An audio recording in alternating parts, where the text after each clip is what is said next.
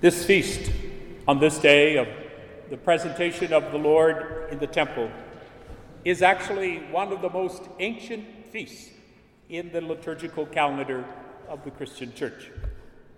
It has an interesting history and some surprising implications for us in our own time and place in the unfolding of salvation history.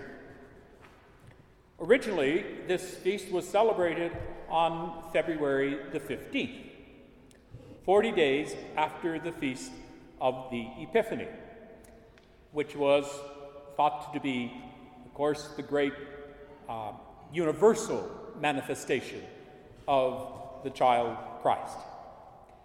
When the Feast of the Nativity of Jesus was fixed on December 25th, this feast was moved to February the 2nd, marking the end of the Christmas season. And that's why some people, to this day, leave their Christmas decorations up, including the nativity scene, until today. For others, it's because we simply don't get around to doing it any sooner.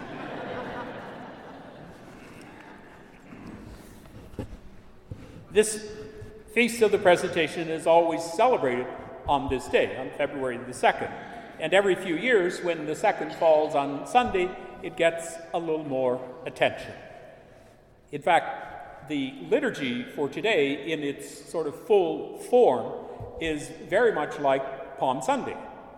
There's the blessing of candles at a place other than in the main part of the worship space. There's a procession, there's lighted candles, there's a blessing, there's a proclamation, there's a gospel. So it's quite a large liturgy if we did it in that full form. The gospel, however, describes this observance of the law of Moses by Joseph and Mary as devout Jewish parents. They were to present, according to the law of Moses, present their firstborn to God as a sacrificial offering in thanksgiving for the gift of life. This applied also to the members of the animal kingdom. And so the firstborn male lamb was to be presented to God as a sacrificial offering. Hence we get the expression, the Lamb of God, and all of that that's associated with Christ. Of course, in the human offering, it's not a human sacrifice. And so the parents were expected to take a lamb or to take 2 turtle doves and to offer them in substitute for their firstborn child. In the case of Mary and Joseph, Luke tells us that they could offer 2 turtle doves or 2 small pigeons as a symbol, first of all, of their devotedness to the law, and also a sign of their poverty. Not having a flock from which to choose a lamb or a young calf, they would do with 2 turtle doves. Of course, in the ceremony, the child is returned to the parents because God gives us life to be lived in God's own name.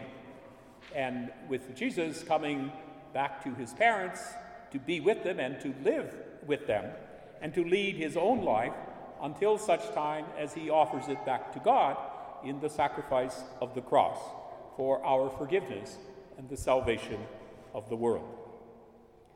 This is a powerful story, and I think as we hear the details that only Luke can master, we are drawn into its dynamic, knowing that it's a story of our own life as a gesture of thanksgiving to God.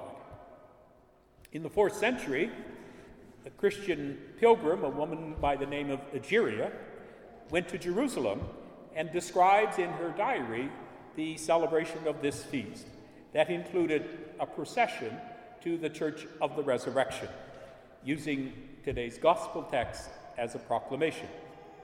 In the 5th century, this particular procession included the carrying of lighted candles as an honor or as a sign, as we heard in the Gospel, for Christ, the light for the revelation of the Gentiles. This practice of carrying candles, of course, led to the practice of, blessing the candles first. And so on this feast, many places provide, hampers of candles for everyone to take, and they are blessed. And this feast became also known as Candlemas Day.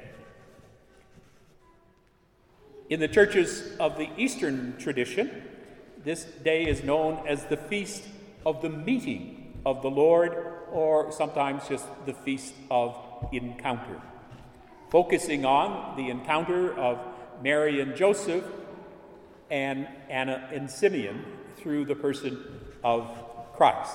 In a sense, saying that Anna and Simeon, representing the closing of the old tradition, meet the beginning of the new tradition in the person of Mary and Joseph and the child that they offer. The churches in the West, however, named this day the Feast of the Purification of Mary, taking up the reference in the Gospel to the law that the custom that required a mother and father to present themselves in the temple for the rite of purification. So that after childbirth, then principally the mother was prayed over in this ritual of purification, and she then could return to the worshiping community as a full member in the temple. Generations later, in the Roman Missal of 1972, Pope Paul VI changed the name of the feast to the Feast of the Presentation of the Lord, so shifting the focus from Mariology to Christology. And in 1997, Pope John Paul II added yet another characteristic to this feast, saying that it is the day for the World Day for Consecrated Life, a day to honor and to support religious women and men in their calling to be a light to the world as they present themselves before God, and using Simeon and Anna as models for spiritual living, indeed, for all of us. So I'm going to pause here, and there's a little quiz to see how much of what I just said you actually remember with the right dates. And so all of the images and the ritual and the historical development of this feast, one can get lost amid these many things. But I see in this feast two insights for us. The first is that what we are doing is, as a Christian people, essentially celebrating a Jewish liturgical ritual. And in a time when there seems to be an increase in anti-Semitic behavior in our society, not that it ever actually went away, but it just still seems to be prevalent in our society today, we would do well, I think, to appreciate that we are all children of Abraham and Sarah, and that we want the same thing as our Jewish brothers and sisters, want to live in mutual respect and have the opportunity and the freedom to live according to our respective beliefs and traditions. So this wonderful feast pulls together those two great traditions and sets us on a trajectory of meeting God in each other. And secondly, in this wonderful story, it took the eyes of Simeon, an old man, and the faith of Anna, an old woman, to recognize the presence of divinity in an ordinary human event, in an unassuming child, in a vulnerable human being, in the simplest of encounters,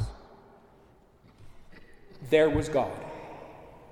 It is a remarkable scene. Our encounters with the very presence of God also unfold in the presence of those whom we meet, including those who are poor and powerless, those who are dependent, those who are just looking for a new grasp of life, those who befriend us, and those who are afraid. From the Temple of Jerusalem to the Chapel of Our Lady of the Angels, and through countless churches, chapels, and synagogues, there is this historic thread of divine love binding us together and unleashing an amazing light through each of us, a light of goodness and truth that comes into a waiting and needing world.